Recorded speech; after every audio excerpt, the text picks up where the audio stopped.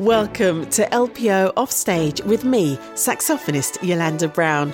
There have been so many moments throughout this podcast series that have made me stop and think, or insights which have given me new perspectives on what it means to be a musician and how to cope with the difficulties along the way.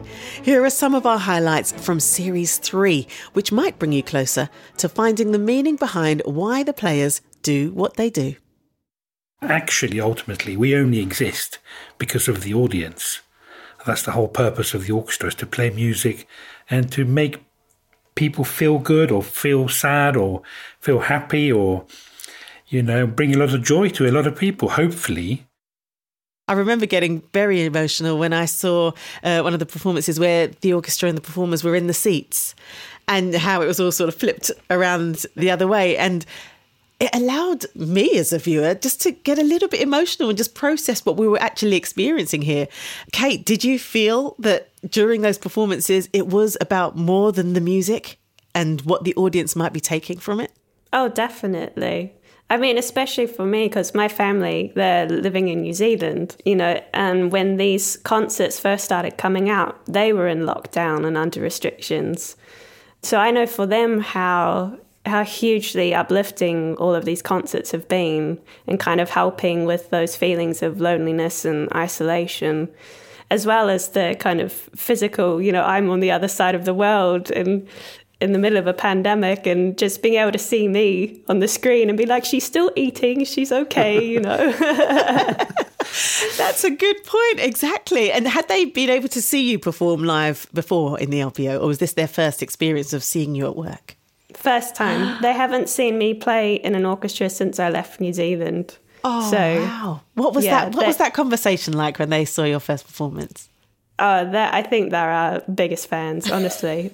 They've watched, they're on top of everything. My dad will have already read the program for the next concert before we even started rehearsals. But he's so on top of it all. That is brilliant. We did some schools concerts, and of course the noise is sort of through the roof, really. I mean, bless the teachers for trying to sort of get them to sit quietly, but, we know it's not going to be like that. And it's great because they're kids and they're whatever age they are, 8, 10, whatever. And they're lively and they've all got their high-vis things on, so the lights go down and then all their high-vis things come up, sort of, and it's hilarious. But I walked on stage and, as I said, when you walk on, I want to sort of engage with them a bit, so I just gave a bit of a wave to some of them, and they all waved back. And then the next block over waved at me because they wanted a wave, and it just completely snowballed and escalated. So I had the whole festival hall pretty much waving at me. So I've got my hands up in the air and go, yeah, and then I sort of applauded them. So they started clapping back. So in the end, I was sort of clap, clap, clap, clap, clap, clap, getting faster and faster and faster. And then when it got so fast, it was unbelievably loud when they screamed. I remember that when I came on the stage, you've been there for a while already. When I came on, it felt as if I'm entering a rock concert. Yeah. Definitely. All the shouting and clapping and, impressive, absolutely impressive. It was brilliant. Kind of your achievement, I think. Yeah, I just think that for me is what it's about. If they go back to the schools and the classrooms and whatever, and they talk about it and they say, "Oh, it was amazing. We did this," because obviously they get involved with songs through the actual concert, and they were basically impeccably well behaved through the thing. But beforehand, it was like being at a Queen concert. Simon Estelle having fun with a hall full of young people. But things aren't always so straightforward for LPO musicians. Elizabeth Wicklander's very honest when it comes to answering this question. When we say about distractions for musicians, sometimes it might not even be what other people are saying. Sometimes it's that small voice in your own head saying, can I do this? Am I good enough? Are those some of the distractions you think that professional musicians have? At least I do. I have them a lot, all the time. In everything I do, I always question myself whether this is good enough, or I think that can be both a blessing and a curse, I suppose, because that is also the driving force that brings you to evolve yourself and improve. I particularly, what came as a real blessing was when I was academist in the Royal Concertgebouw Orchestra in Amsterdam, where I got a lot of my orchestral training and my skills as an orchestra player. The former principal horn soloist there tipped me about a certain technique that was just like the last puzzle piece that was missing for me. A centering technique that helped me overcome my fear of being fearful. That the only thing I feared was fear itself, basically. Yes. And once I conquered that, I didn't have to fear feeling nervous or having these thoughts, because I knew that they don't have to impact my performance anymore. So it didn't remove these feelings. They're still always there. I can still be so nervous and doubtful that I can feel physically sick by it, sometimes for a long time. But I'm no longer afraid of feeling that way. I don't fear getting nervous because I'm thinking the nervousness is going to ruin my performance. I'm just thinking, oh, I'm nervous. It's not a threat anymore. I still know I can still perform no matter how crap I feel.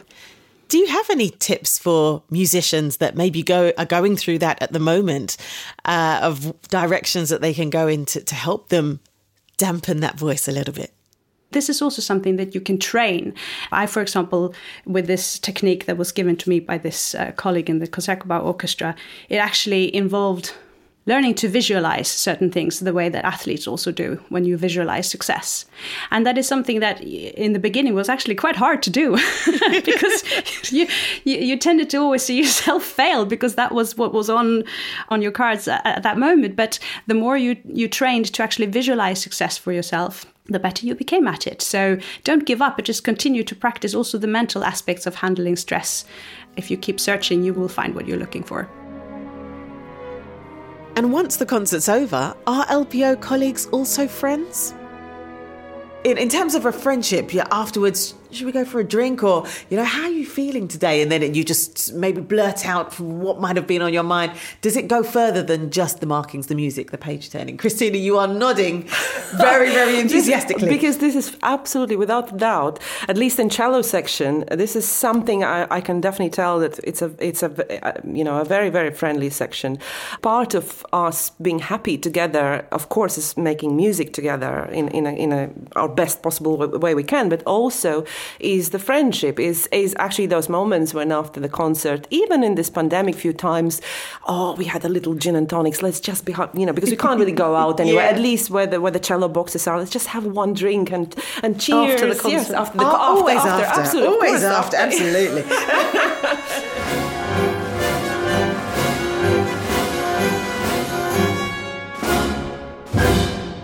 I've also seen that you went on tour with the LPO to India, and I saw a picture of you with your trumpet there in Mumbai with lots of students just enjoying all the music that you do. And of course, we've done a podcast together speaking about the outreach of the LPO. What was it like going on tour to India? First playing, but also those wonderful outreach moments.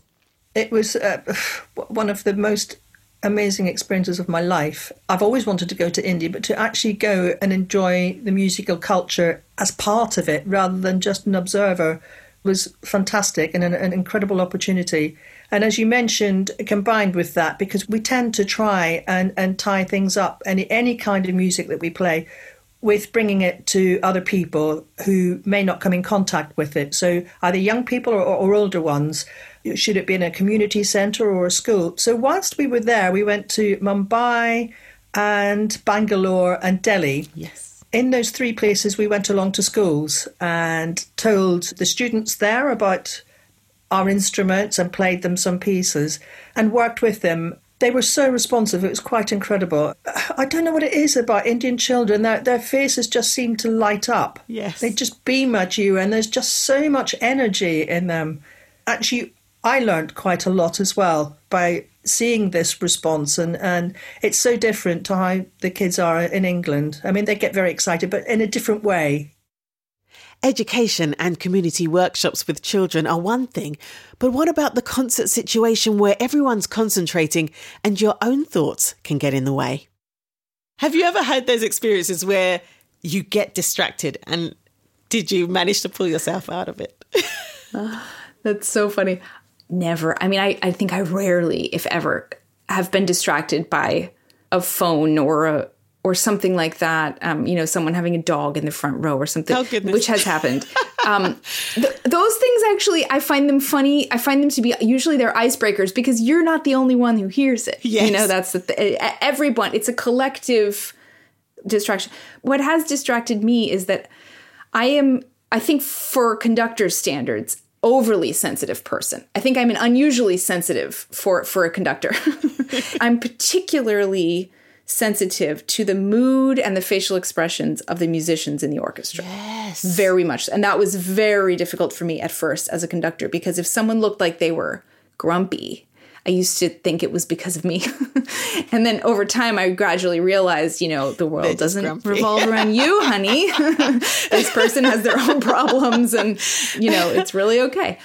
But I will sometimes, especially when it's an orchestra that I know, and if I've heard something from the orchestra manager about somebody, like someone's child was sick, or I know that somebody had something, and then I see that person in the performance, I'm always sort of a little bit distracted because my level of sort of concern and empathy for that person definitely distracts me in that moment. And then I start thinking to myself, I wonder if they're okay, and I wonder what happened, and how must they feel? And then I have to tell myself, stop.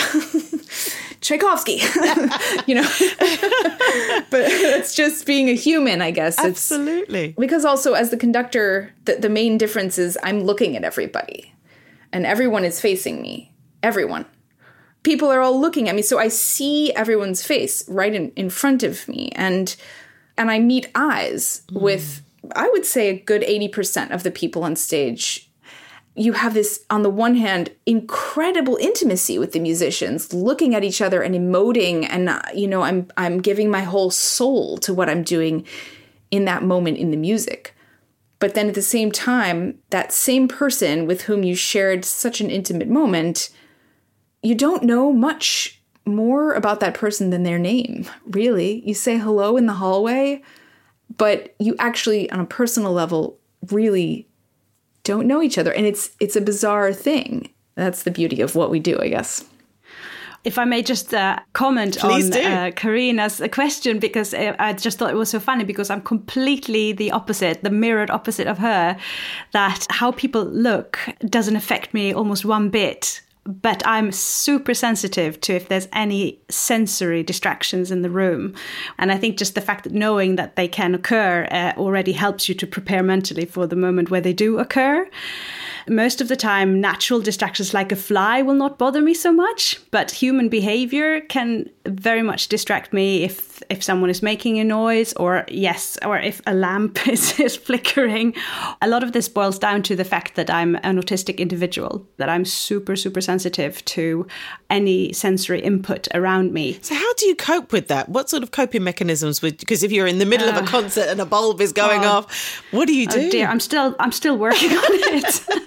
I'm still working on finding something better than what I've got. I mean, some days you will be better at being able to block out. It also depends on how much resources you've got available inside of you at that moment. If I'm well rested and not stressed before, I am much more well equipped to do the mental effort that I need to block these things out. Yes. Because my world is so completely unfiltered.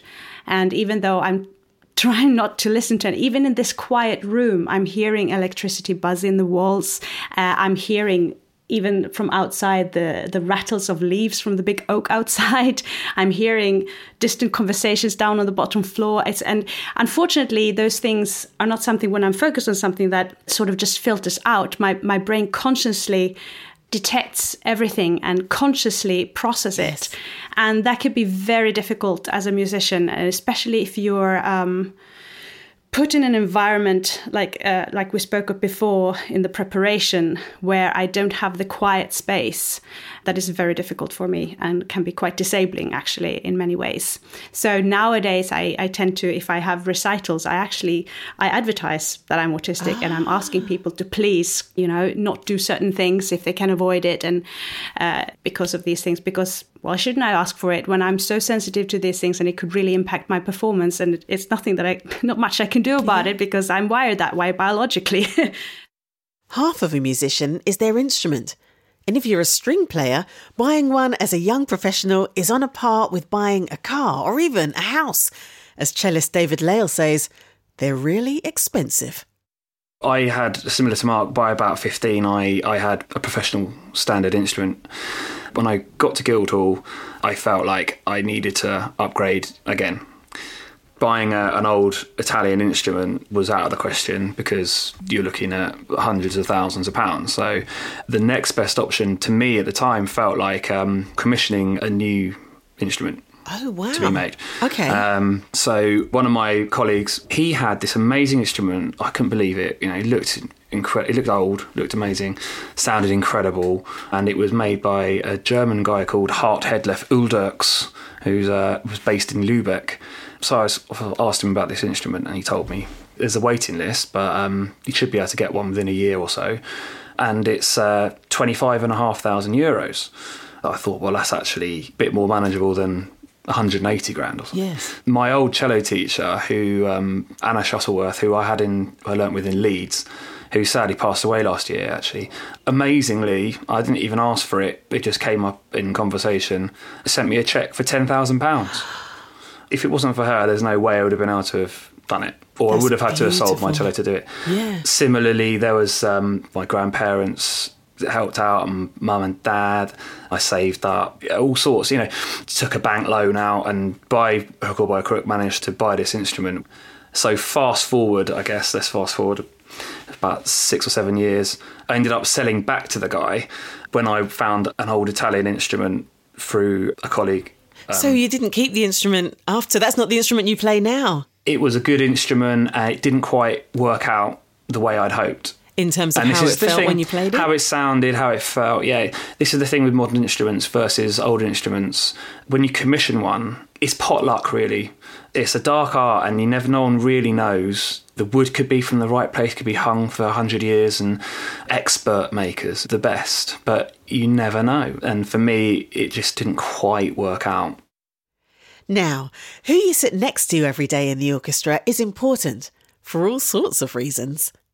Are romantic connections ever made between desk partners? Because you really are a partnership. You're working together all the time. I think I should hand this over to you, Christine. Have you heard of an experience or experienced it yourself that can happen? Oh, yes. I'm not sure how much I can tell about it now. You don't have to give names. Just give us scenarios. Let's just put it this way. We have had several couples. I don't know. Yeah, also within the section that obviously sit together from time to time. As in the relationship has blossomed because they work so closely together, or? Yes, I mean, they definitely have met in this orchestra, for sure. So it has happened, the romantic relationship has happened in this orchestra while playing, and probably off stage more than on stage. Hopefully off stage more than on stage. Love letters on the stage. On this subject, I would say, and not so much, I wouldn't say I knew so much about relationships between desk partners, kindling between desk partners, but across the orchestra between musicians, yes. Well, I had heard a little bit about this, sort of went on tour and things like that. You know, people, I mean, you are a family, you spend so much time together. The idea that you support each other, you know what each other's going through. It's a great way to meet somebody, surely. Personally, my ex-partner and father of my children was the leader of this orchestra. He came to be leader here a few years after I started playing, and I have to say the romance blossomed really because of eye contact across from the second violins to the leader's seat. And so, yes, it does happen. In my experience as a musician, many of my colleagues love to wind down, out with fellow performers and friends after a gig or concert, but it's not necessarily the case for all of us. Conductor Corina Kanalakis has found her post-concert habits have changed over time. I will admit, I mean, I consider myself to be a pretty sociable person. However, actually, I don't know whether this is good or bad to admit this, but here we go. I have a son who's almost 9 months old, and I have really enjoyed being able to use the baby excuse. Oh, yes. to not have to do anything after the show. It's not that I don't want to have a drink with friends after the show. It's not that. It's just that I am often really, honestly, very, very exhausted. And it depends on what the repertoire is. But if I've just conducted something like Shostakovich 8, for example, you know, a wartime symphony where I'm in that world and I'm in that mentality, I find it extremely difficult to just snap out of it and then greet people and smile and say thank you and do that whole thing. And I've never actually admitted that before, but Elizabeth, you made me feel comfortable to say that. And it's, each one of us is very different. But I do feel that as I've gotten a little bit older, my craving for going out and having a drink has sort of died and been replaced by a craving for more restful moments, and to also rest, even when you greet people after a concert and smile, you're using your facial muscles to smile. And I don't know if you've ever had like my face hurts from smiling. Yes. We're all pointing at our cheeks right now. Yeah. Killer. I even have it now almost. I know. Right? It's a killer. And I started to notice it. I do think it's a little bit of a peer pressure thing, that you feel bad if someone invites you for a drink and you say, no, I'm going to go home. Oh, how boring. Yes. But actually, maybe we all would really prefer to go and get in our sweatpants and curl up on the couch with our wine or beer or tea or whatever, So I think, I don't know, what is the moral of this podcast? I guess it's, in a way, is to be more open about the things and just say how you feel honestly and say what you need and not be ashamed of that and not feel that you're being weird or that you're letting somebody down by saying what you need. True honesty there from Karina. There are so many pressures on musicians, even away from the stage. Well, in this highlights episode from Series 3 of LPO Offstage, we heard from tuba player Lead Sarmaklis, violinist Kate Oswin, contrabassoonist Simon Estelle, cellist Elizabeth Wiklander, cellist Christina Blaumaner, trumpeter Anne McEnany, principal guest conductor of the LPO Karina Kanellakis, cellist David Lale, and violinist Fiona Hyam. Well, that's it for now. You can hear the whole of Series 3 wherever you get your podcasts, and please do tell your friends and family. And I cannot wait to be back for a 4th series of LPO Offstage. The new series will launch in March this year. I'll see you then.